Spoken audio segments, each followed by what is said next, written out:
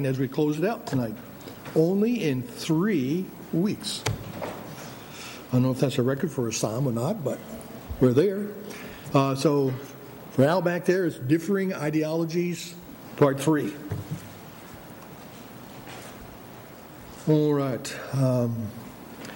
Simply by way of introduction, so what is an ideology? Or why do I use this word in dealing with Psalm 59? Well, ideology is a system or a manner or content of thinking characteristics of an individual, of a group, or of a culture.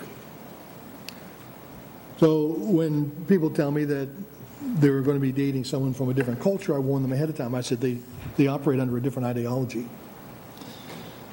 There may be some similarities, but overall there are differences for sure.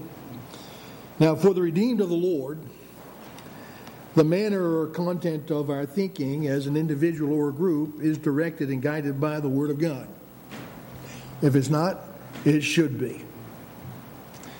We can solve every and any problem by getting with God, getting in the Word of God, and finding solutions or examples along the way.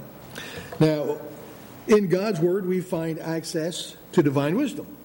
The world doesn't have that. In God's Word, we find access to divine knowledge, which the world does not have. And unfortunately, I don't believe a lot of believers tap into that divine wisdom or that divine knowledge. Now, for the unsaved, all they have in the manner or content of their thinking is limited to earthly wisdom, worldly knowledge, driven by a desire to find answers aside from God and His Word. Man was not satisfied with, in the beginning, God. They said that can't be because we don't believe there is a God. Well, they can not believe whatever they want to not believe. Doesn't make it not so. So, hence, we have evolution instead of Genesis 1:1 being propagated in our schools. Now, back in the early founding of the colonies, they used to have an alphabet that was pretty much predicated on the Word of God. They called it a primer or a primer or primer. I think it was called a primer, if I'm not mistaken. A is for Adam. G is for God. So you go through there, and the idea was to keep everybody focused on a biblical concept that there is a God and that we owe God our allegiances as well as our love. So in God's Word, we have access to divine knowledge. So anyway, hence we have evolution instead of Genesis 1:1. Hence we have so much ignorance and willful, sinful solutions to life's issues that only God can provide. God has these answers. So these young people who are feeling like they're born in the wrong body, well then, if you had a mom and a dad who were as smart as they think they are, and they could tap into divine wisdom and divine knowledge, they could lead their children into a reality that this will pass because God has made you and God has created you what you are. And so we have the sinner's response to marriage. Let's live together. Let's see how it's going to work out first and foremost. We have the sinner's response to Genesis 1:27 through 28, where God created one man and one woman, gave them to each other, and that's what He intended for it to be. Not Adam and Steve, but Adam and Eve. So gender doesn't matter in the world today. Love is what matters. Neither two males nor two females can replenish, and that's what God commanded them to do, to replenish the earth. In other words, bring forth children. Children who are going to worship. Children who are going to serve me, the Lord God. And so, there's no way that two men can come together. Now, they can adopt, but they're not being fruitful. Being fruitful is the idea that a man and a woman come together and they have children and they populate the earth. And we raise them in the nurture and admonition of the Lord so that they also will raise their children in the nurture and admonition of the Lord, and they will love the Lord their God. So 1 Corinthians chapter 2 and verse 14, and we'll be back here to some. But when you're looking and talking about ideologies, we look at 1 Corinthians 2:14 reveals why the world's ideology is different than a believer's. Now it says there, but the natural man receiveth not the things of the Spirit of God, for they are foolishness unto him, neither can he know them, because they are spiritually discerned. A lot of what's going on in the world today with this dysphoria and the surgeries and all this other, really absolute idiocy that is transpiring out there is because they don't want it to have anything to do with God whatsoever. They think they've got a better idea how to handle problems. And so they have no spiritual discernment. They have no spiritual discernment whatsoever. But for you and I, that's a different story.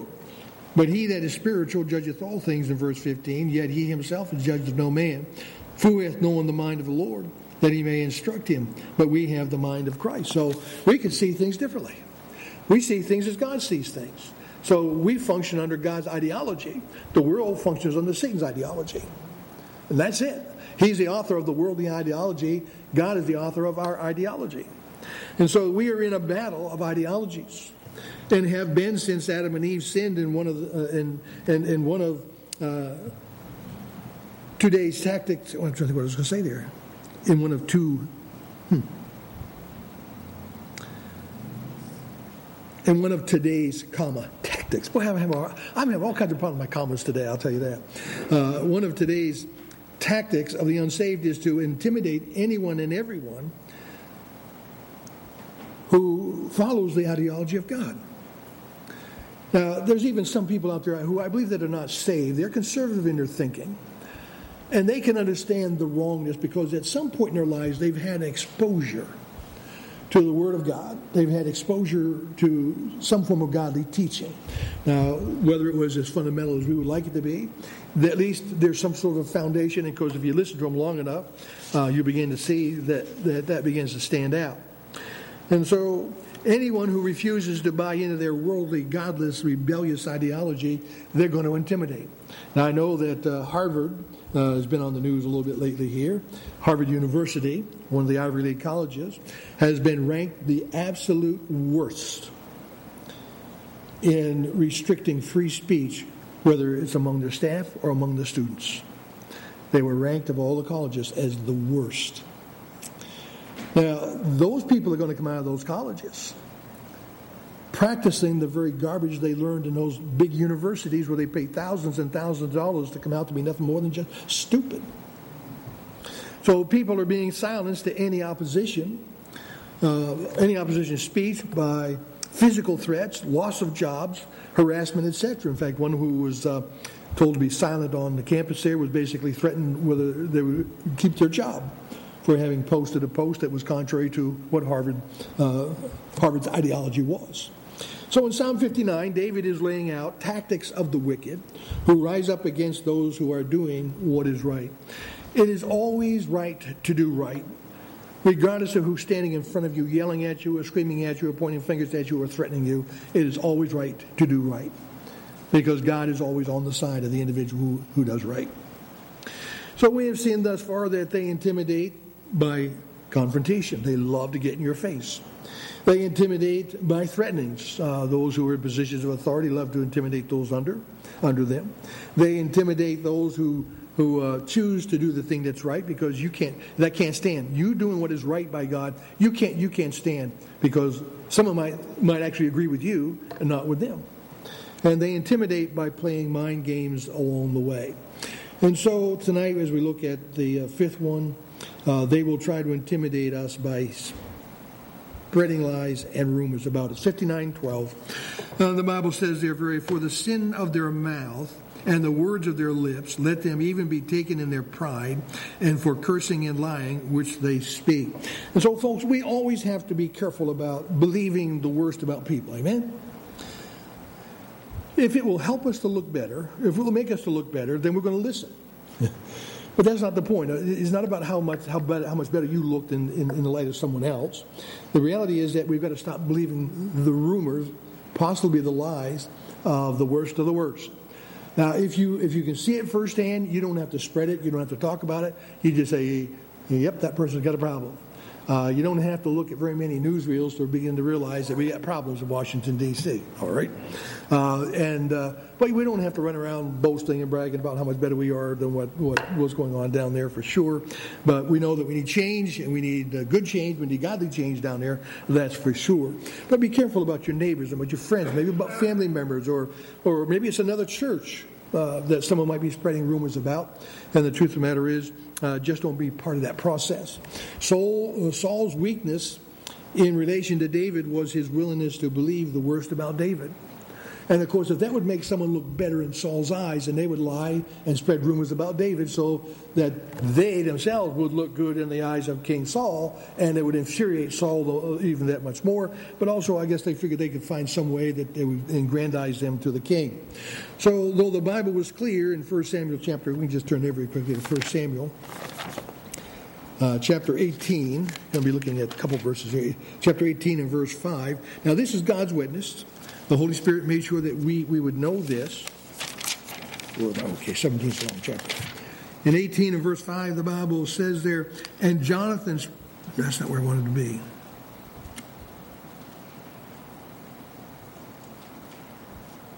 Yeah, verse 5, yep. And David went out whithersoever Saul sent him, and did what?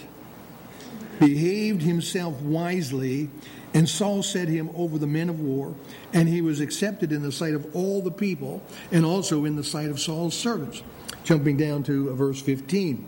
Once again, we see there, wherefore when Saul saw that he behaved himself very wisely, he was afraid of David.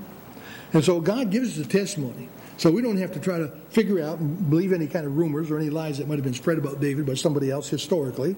We can come to the Word of God, and God has reserved for us that David behaved himself wisely. And so we see here that there were those who saw lies and rumors, who sowed lies and rumors concerning David as an opportunity to aggrandize themselves or advance their positions with King Saul. And usually when people are spreading rumors and people are spreading lies, it's because they want to advance it themselves, they want to advance their agenda, make themselves look good in the eyes of someone else, for sure. So the wicked always have a personal agenda in which they desire to advance themselves at the expense of tearing others down. And as a redeemed of the Lord, we have no business spreading lies, telling stories, advancing rumors, or telling gossip, or listening to gossip. Now, you say, well, I didn't tell it, I just listened to it. Well, that's an encouragement. You gave someone an opportunity, an ear to listen to. And there are some people who they love to spread rumors. They don't really care if what they're saying is true or not. It's just something that they heard, and they want to share it with everybody else. So we are not to be a part of that business, having no business spreading lies, telling stories, advancing rumors. Proverbs chapter 26 and verse 20 says, where no wood is, what happens? The fire goeth out. So where there is no talebearer, the strife ceaseth. So you don't listen, and if you don't know, then you can't spread it. So the best thing to say is, I just soon not know. I don't want to hear anymore. Therefore, I'm not going to be a part of this business of trying to tear someone down to build someone else up. Proverbs chapter 16 and verse 28 says, a froward man soweth strife, and a whisperer separateth friends. A talebearer, a whisperer, someone who tattles and tells on other people along the way.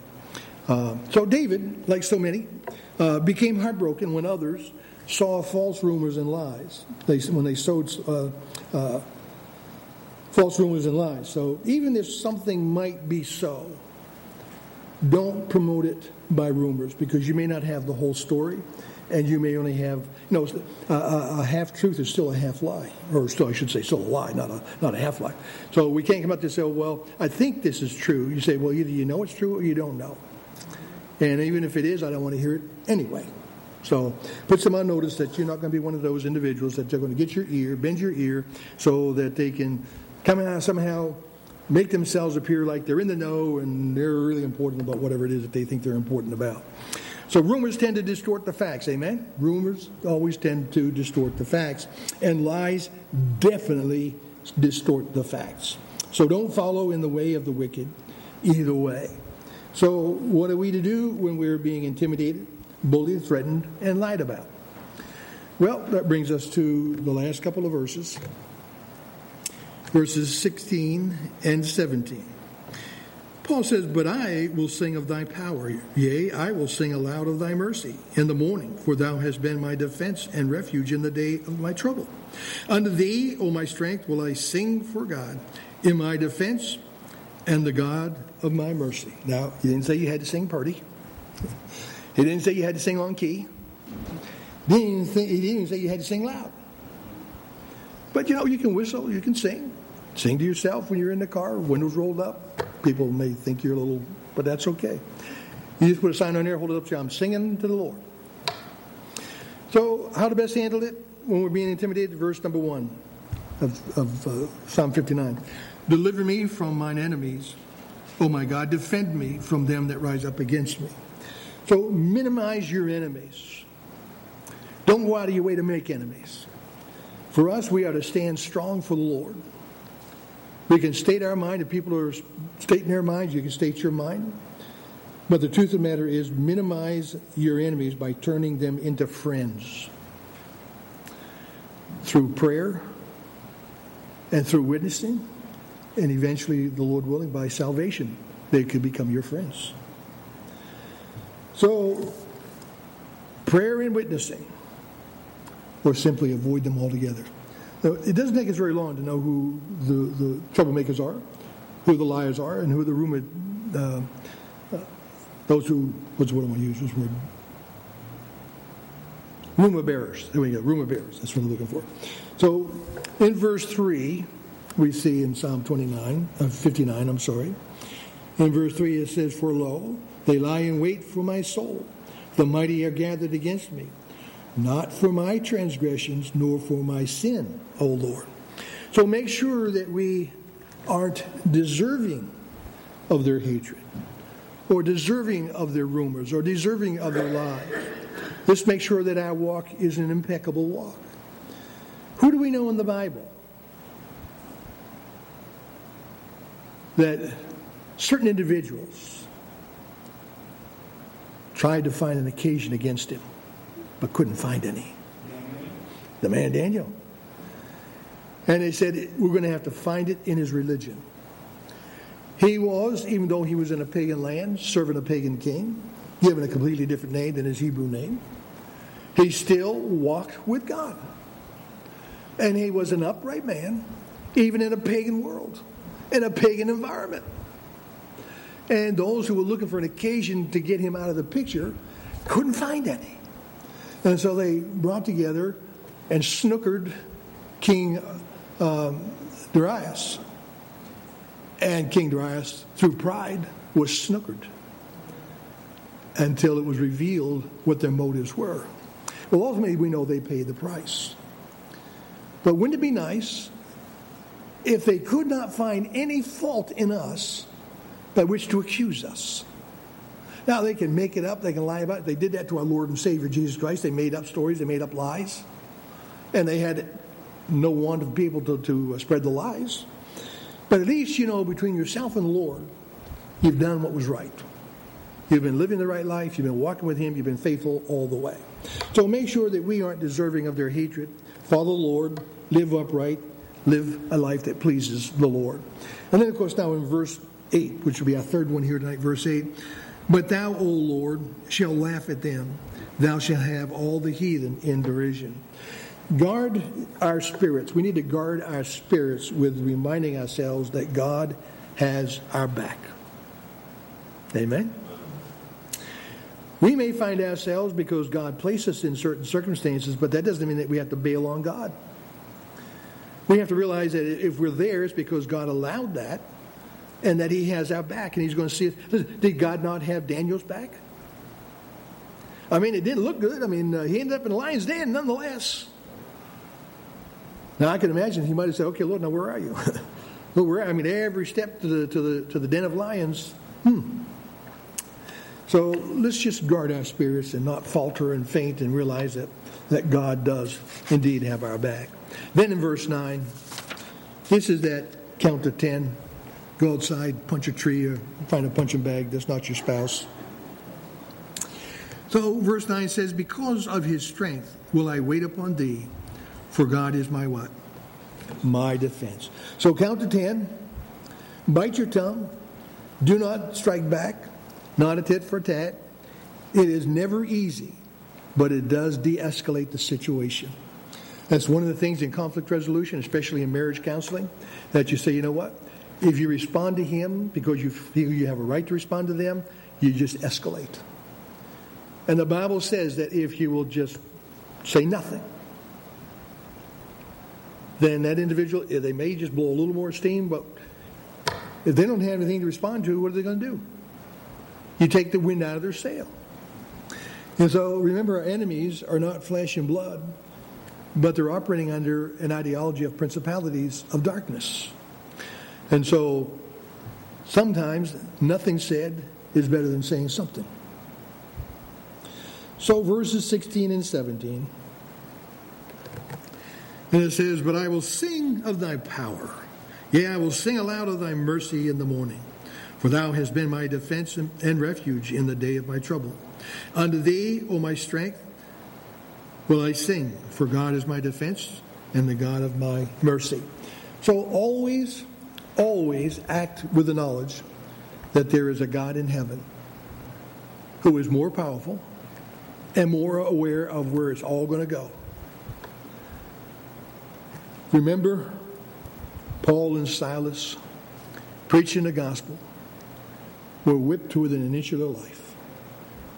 In Acts chapter 16, verses 25 through 39, you can read the account there where they were beaten, placed, probably comatose to some degree from the kind of beatings they take, locked in stocks, but the Bible says at midnight they began to sing.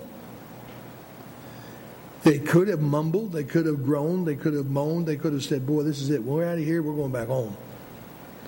But they didn't. The Bible says that they sang, and they sang hymns and songs. And guess who heard that? All the other prisoners heard that, thinking to themselves, what's with these guys? And then there was an earthquake. And Paul and Silas and all the others were loosed. And the Philippian jailer came in, and he was going to commit suicide. And Paul said, do thyself no harm.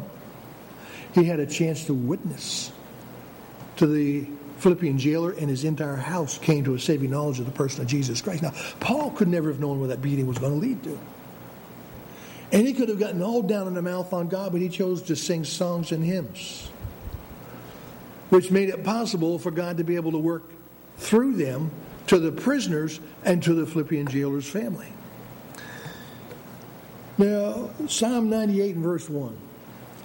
O sing unto the Lord a new song, for he hath done marvelous things. His right hand and his holy arm hath gotten him the victory. So know who the enemy is. Don't be intimidated by them. Know who God is and trust in him always to give you the right thing to say in the right way at the right time, so that they may actually in the end fear you and not you fear them. That does it for Psalm 59. And we're moving on to Psalm 60, which I think is going to be a unique one in itself as well. I think we'll enjoy Psalm 60. So, we've got a prayer card, and correct the spellings on there. Put an E for Carrie, and take the E out of Lucy, and mark down on there Lena, Lena, Palmaville for recurrence of cancer. Biopsy coming up tomorrow. I'm sure she would appreciate as much. She'd appreciate as much prayer as she could possibly get, for sure. And then you can add Madison Rafa, expecting sometime probably in the spring, I would imagine.